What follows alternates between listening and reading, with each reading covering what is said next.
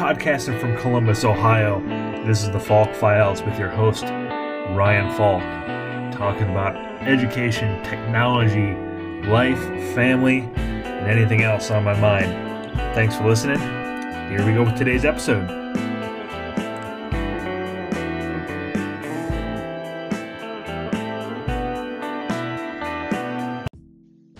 Hey everybody, thanks for tuning in. Hope everybody's well. This is Ryan checking in on a Friday, winding down the week.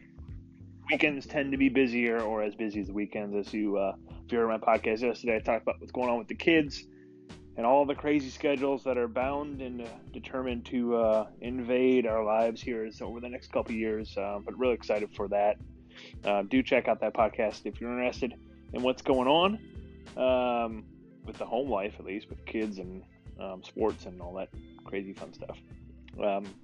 Today I want to talk about kind of my sales process. I think I talked earlier in the week about trying to set myself apart from the competition in my job search, what I do different, how I do it, what my goals are, what I think separates me.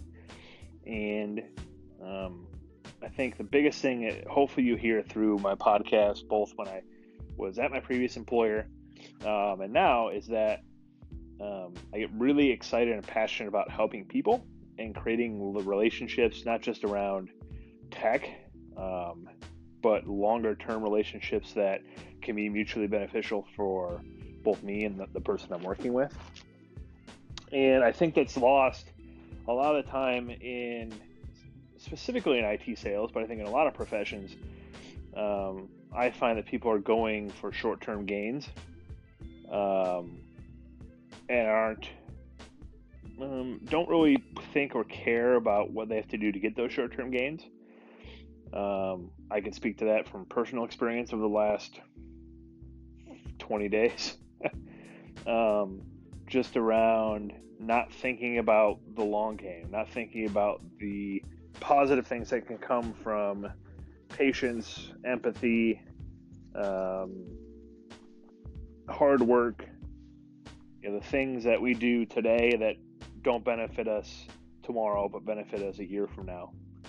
And I kind of pride myself on that piece of sales. I was asked yesterday during an interview one thing that I'm most proud of, or one win or sale that I'm most proud of, which is an interesting question because I think a lot of people will point to the size of the deal, will point to the margin of the deal, will point to how much money they made, what kind of bonus they got.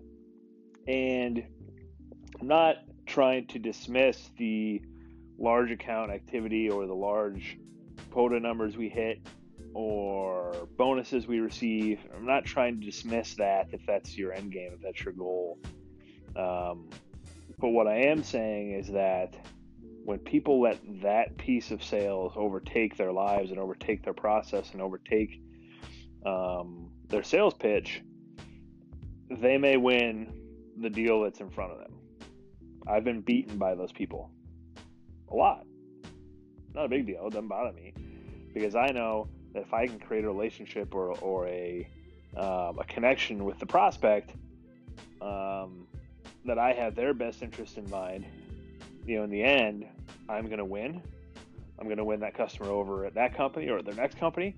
I'm going to win the next deal, or I'm going to win the deal that's to clean up the mess that was made by the previous person.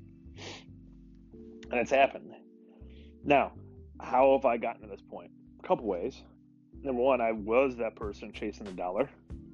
I was. And I realized that in the end, when you are that person chasing the dollar and you surround yourself with people like that, for me personally, I just wasn't happy. It just wasn't what I wanted to do, where I wanted to be. Number two, there was some training I actually had. I was probably 3 months out of college. At a company called Pinnacle Data Systems, which has now been bought. See podcast episode 11, 10? I don't know. It was a while ago. I talked about all the companies that were before they've been bought. But we sat down, and it was about not worrying about the technical aspect of your sale, not worrying about the solution, but selling to the success and the emotions of the person you're talking to. So understanding the business issue, but also understanding that that's only one piece of kind of this this 4-piece puzzle, right? So obviously we want to solve the business issue, but also we want to look at the long-term success of the business. We want to look at the personal success of the person we're talking to. We want to look at their emotions on their fear, their what the end game looks like and what it'll do for them emotionally. So I've always tried to learn more about the person I'm selling to, both on a professional, personal level, to understand what makes them tick, what gets them out of bed, and then connect what I'm selling and what I'm doing to what that person's emotional kind of triggers are.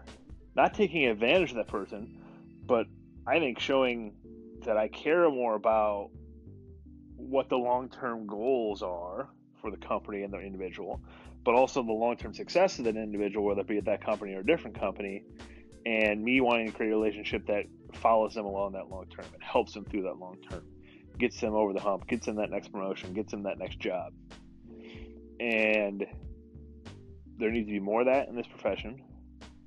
There needs to be more, that needs to be recognized more, I feel like, from a management perspective. I feel that in the last 10 years, especially in IT sales, we've shifted. IT sales were so easy, right? Because everybody needed it. Everybody needed hardware. Everybody needed more. Now that we're shifting away from that and making processes easier to run outside of, to get a little technical, outside of the data center, outside of my realm, I don't need to buy 10 pieces of equipment to run a software anymore. I can run it in the cloud. I can let someone else own that hardware and I just access the software. So the sales are longer processes. They're harder processes. And they're going to become more emotionally and success-driven processes, both personally and professionally for that company. So I'm excited about where I'm at. I'm excited about the realization I've had over the past year in that. What's weird is I feel like I've gone through kind of a roller coaster ride of realizing that this is important and then getting away from it, and then realizing I got away from it and trying to go back. 3 years ago when I was at a company called Logicalis and MCPC, again, MCPC got bought, became part of Logicalis, at least the portion I was working for. I really felt like I was stepping into that role where I was really understanding emotionally what customers were going through and connecting things to that.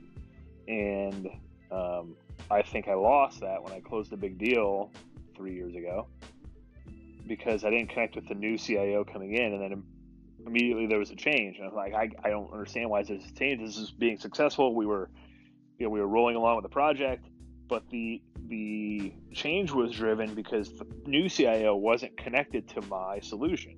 They didn't understand it. They didn't see the business benefit, and they didn't see the personal benefit of it long term. They went with what they were more comfortable with because of the emotional connection that they had to the previous vendor manufacturer. Now, long term, was that the best thing for them? I personally don't think so, but I didn't do a good enough job of telling the story on why it isn't. Why my solution in the long term is going to better them as an organization, and I lost it.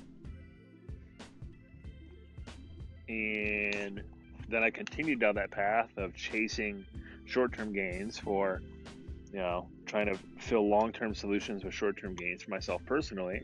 And 2 years later, here I am on a job search. I don't think it's a coincidence at all. I realized that I left myself vulnerable to this, and here we are. And I think the first step to overcoming and changing habits and changing paths is by realizing what you're doing, realizing the path you're down, and working to change it. So I've been completely open and honest with my path, completely open and honest with my work history, because it's a part of me. It's gotten me to where I'm at, and feel like I'm completely prepared to enter into an enterprise sales role or an account executive role with a big quota, because I feel like in the end I can meet those goals for both myself and my company, and also the companies I'm selling to. I know I can. So that's the journey I've kind of been on, to that realization of how I sell, what I want to sell, and how I can connect with customers. And really, it's been more about how I connect with myself and how I feel and what I'm working towards and what I'm looking for. So that's where I'm at. So and so are my go-to today. I've enjoyed this journey. It's not been easy. It's not going to continue to be hard. There's been rejections that I've received for the last few days from jobs I thought I had a good shot at. But those rejections are positives for me. They're learning experiences for me. I'm looking forward to connecting with the hiring managers once they complete their hires and saying, hey, where was the gap? What do I need to work on? Stuff like that. And continuing those connections, because like I said, short-term gains, don't often equal long-term success. So if I can be there when these people need me, that's where I'm going to be. So that's it for the first segment, all 10 and a half minutes of me rambling, but appreciate you listening. If something inspires me here in the afternoon, I'll check back in. If not, have a great weekend. We'll talk to you Monday, if not earlier, and we'll talk soon. Thanks, guys, for listening.